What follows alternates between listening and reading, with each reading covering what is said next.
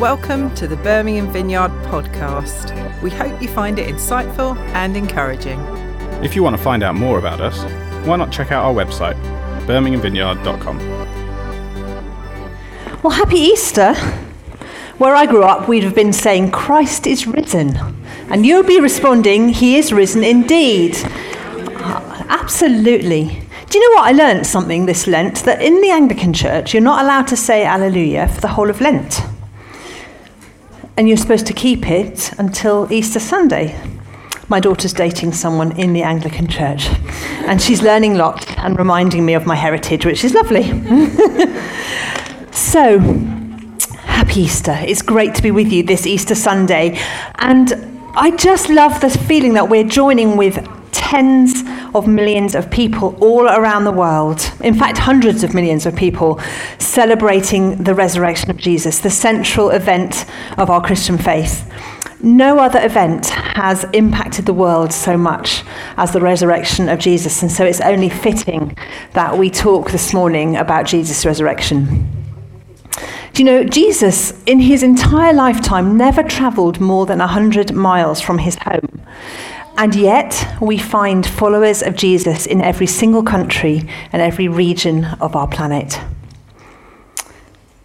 How in the world did 12 fishermen and tax collectors and farmers become a movement where now 1 in 4 people on our planet identify as Christian? Well, the answer is the resurrection, the story of the first Easter. So today we're going to take a quick look at the evidence for the resurrection and the impact of the resurrection. And I want us to have the opportunity to commit our lives to Jesus, maybe for the first time, but maybe if you've done that many times before, it's a moment for a recommitment to follow this most amazing man. So there are certain core facts around Easter which are indisputed. Jesus was crucified and buried. 3 days after his death, his body went missing. There were reported appearances of Jesus over the course of the next 40 days, both to believers and to unbelievers. And the individuals that saw him were transformed by the appearances, and they began to proclaim Christ's resurrection, even to the point of being martyred for their proclamations. And those core facts are not disputed by any educated historian of the period, secular or religious. But the explanation does need a little bit more thought and discussion. Peter May, in his book, The Search for God, put it really well. He said this: the resurrection of Christ is intrinsically improbable. Dead people don't rise. That surely is the universal experience of humanity. So from the outset, the Christian claim appears dead in the water. The problem is that all other attempts to explain away the known facts of history also lie dead in the water. So the resurrection was preached as a hard, bare, paradigm-shattering, horribly inconvenient but impossible to dismiss fact. It was practical, it was real, it was a we've touched Jesus fact. Now, we tend to live in our current society in the realm of likes on Facebook and Instagram, but this isn't a like or dislike conversation. This really is a true or a false conversation. The author Tim Keller captures the heart of the questions. If Jesus rose from the dead, then you have to accept all that he said. If he didn't rise from the dead, then why worry about any of what he said? The issue on which everything hangs is not whether or not you like his teaching, but whether or not Jesus rose from the dead. Now, the evidence for the resurrection groups under lots of different headings, and you can read them on the screens, I think. Yeah, there we go, all 6. Now, I'm not going to cover that whole list, but I'm going to look at a few of those points. So the first one I want to look at, just briefly, is the eyewitness accounts. You know, the Gospels were written within a generation of the events themselves. They were all written before 70 AD. And that's not disputed by serious historians. The fact that the early writings were written so close to the actual time of Jesus' death supports the idea of their reliability and their authenticity and their accuracy. And we encounter an honesty in the accounts of Jesus' death that is not the stuff of legends written decades later. We see believers leaving Jerusalem disheartened. We see people returning to their former careers. We see Thomas utterly skeptical. We see a bunch of confused disciples. And from our reading today, we hear that the initial witnesses to the empty tomb were women. Now, at that time, the testimony of women was devalued in the world of the first century. Women's testimony wasn't credible in court. Women weren't widely listened to. So if you were wanting to beef up a story, if you were wanting to create some kind of narrative that would, in your mind, go forward for years to come, you would be adding more men into that story because men were reliable witnesses. And then we're told that Jesus appeared to over 500 people. Well, it'll be 515 if you include the disciples, over a period of 40 days. The methodical Dr. Luke records that Jesus presented himself to them and gave many convincing proofs that he was alive. And we see names and we see details. People like Cleopas. Why was only Cleopas's name mentioned and not all the other disciples? Why the names of the women? Joanna, Mary, the son of James. Well, in historical literature, when names are mentioned based on eyewitness testimony, it's like footnotes that you get in textbooks these days. When you go to a footnote, you can look it up and you can go and you can find out who actually said that, or you can get some extra information. Well, when names are mentioned in the Gospels, it's like you can go and talk to those people. The implication that they were alive, they were there, they could be cross-examined, and that's why the Gospel writers included names. Then the empty tomb. Do you know, if the resurrection had been a deception, the preaching of the apostles wouldn't have lasted a week. The authorities could have settled that rumour instantly by producing a body. They never did. They never could. There are other theories banding around, like the disciples stole the body of Jesus, that the tomb was empty because the disciples went to the wrong tomb. Maybe Jesus didn't die, he just fainted. There are compelling answers to all those old and frankly quite tired objections. Like the Romans were expert at crucifying people. They knew what they were doing and they knew when someone was dead. I came across a quote by Charles Colson. He was a presidential advisor to Richard Nixon. And he said this: "I know the resurrection is a fact, and the Watergate scandal proved it to me. How? Because 12 men testified they had seen Jesus raised from the dead. Then they proclaimed that truth for 40 years, never once denying it. Everyone was beaten, tortured, stoned, and put in prison. They wouldn't have endured that were it not true. Watergate embroiled 12 of the most powerful men in the world, and they couldn't keep alive for 3 weeks. You're telling me 12 apostles could keep alive for 40 years? Absolutely impossible." I thought that was fantastic.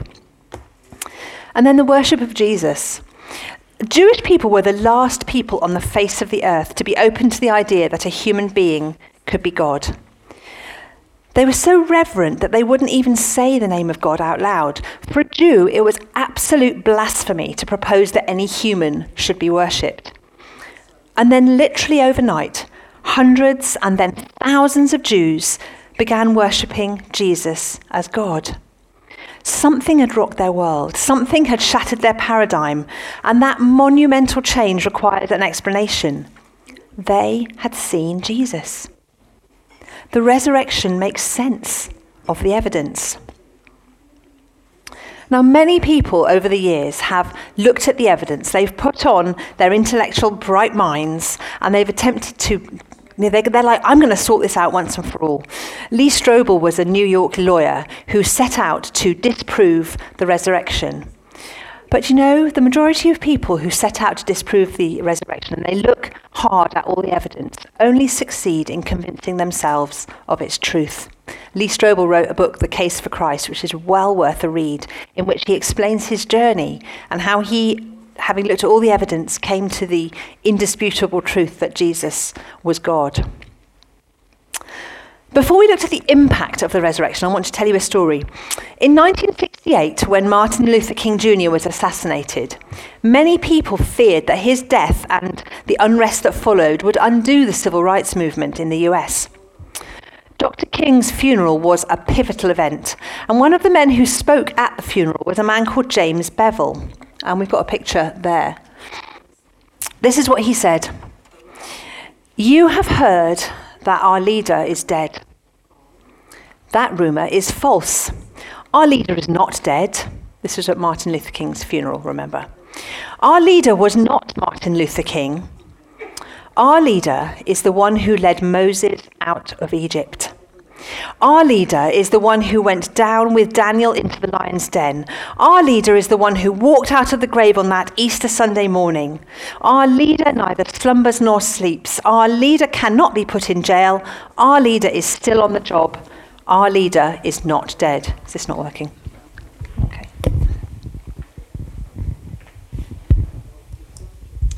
And that, friends, is the Easter message. Our leader is not dead. He lives. Jesus lives today. So if Jesus is not raised from the dead, it's game over. But if he has been, it's game on for us.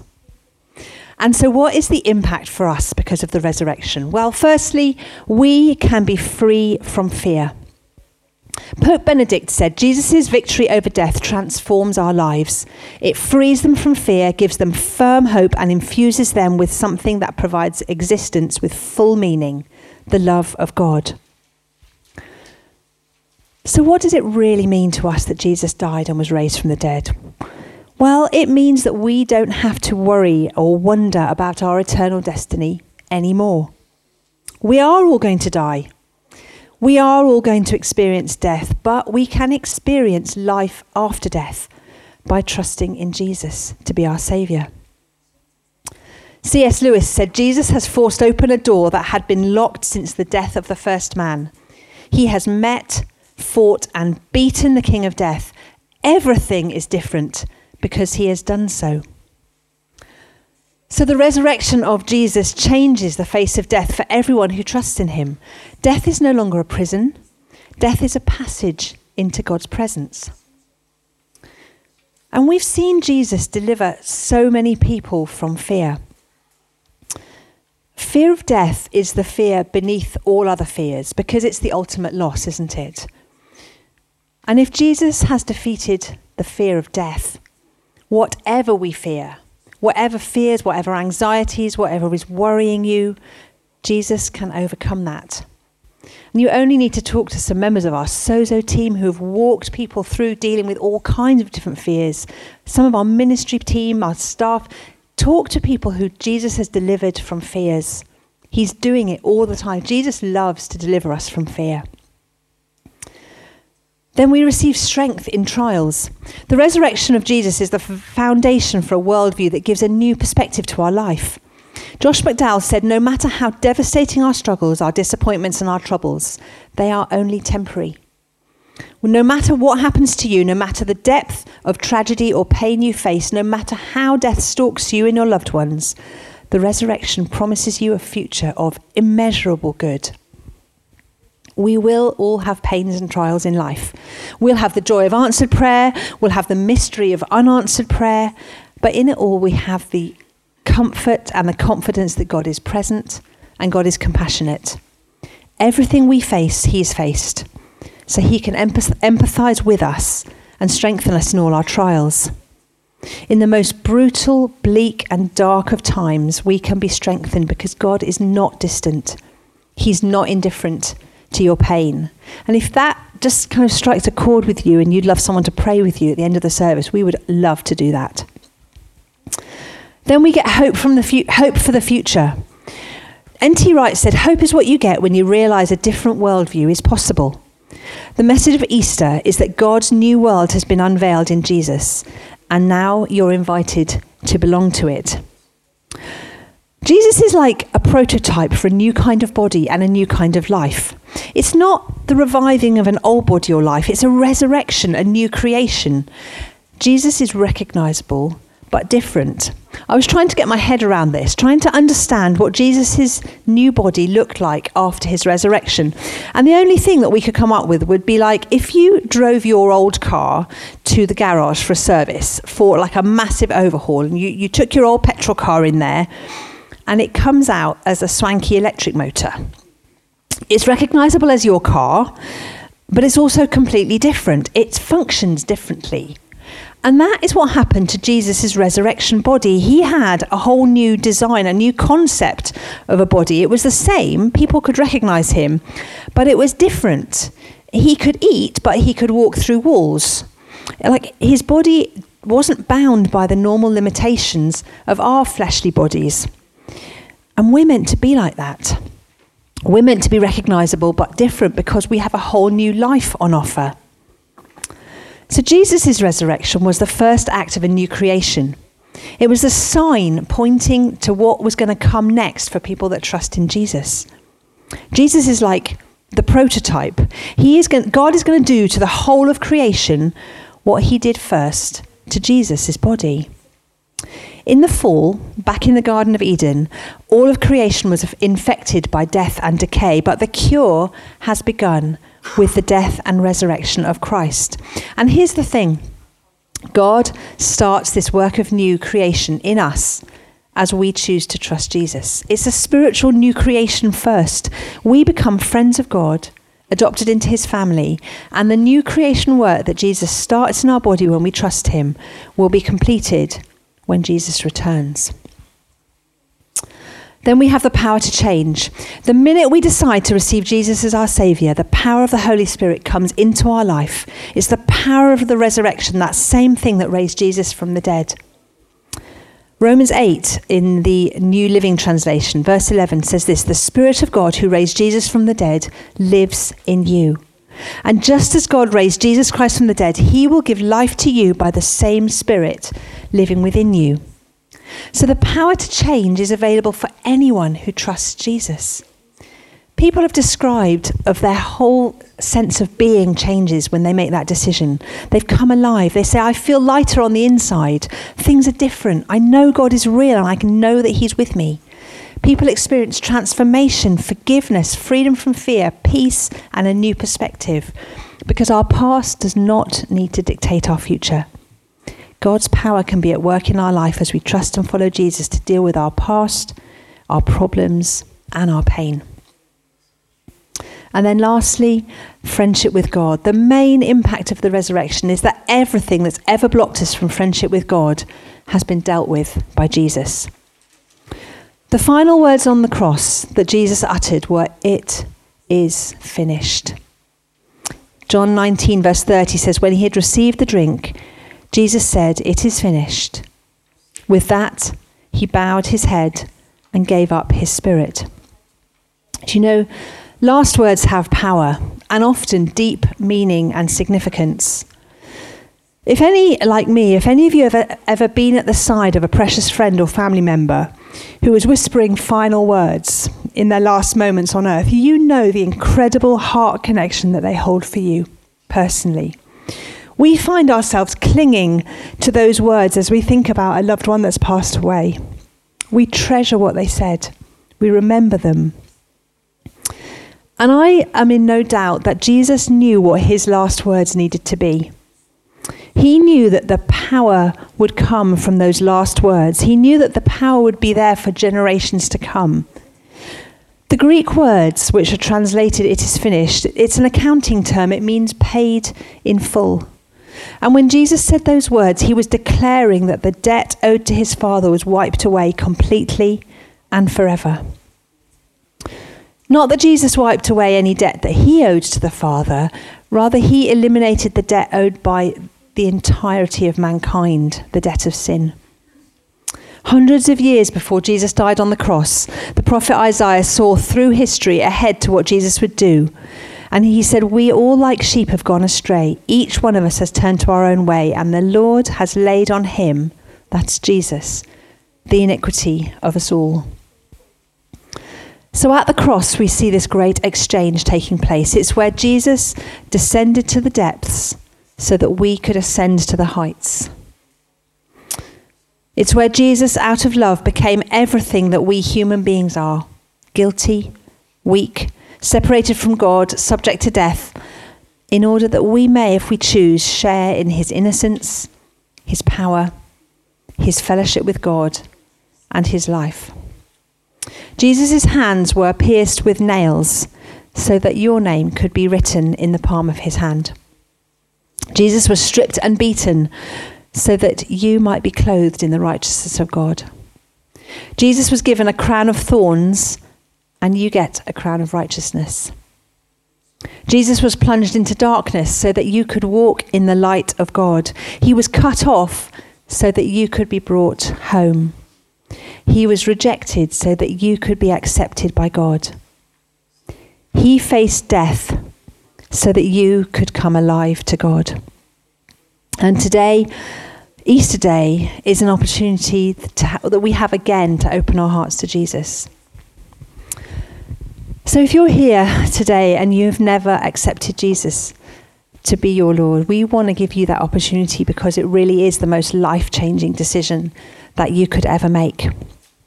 And in a moment, we're going to have a song, if the band want to come back. And I'm going to lead in a prayer, and you have the chance to respond to Jesus in that moment.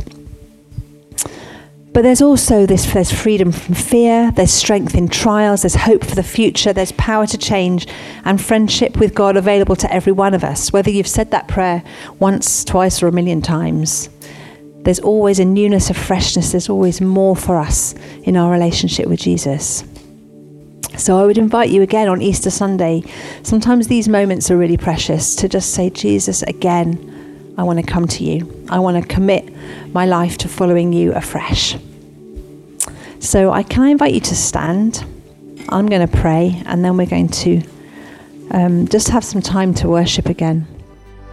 We hope you enjoyed the talk and found it helpful. Why not come along and visit us? We gather at 3 services across 2 sites on a Sunday and meet during the week in small groups across the city. More information on both of these can be found on our website. Thanks for listening, and God bless.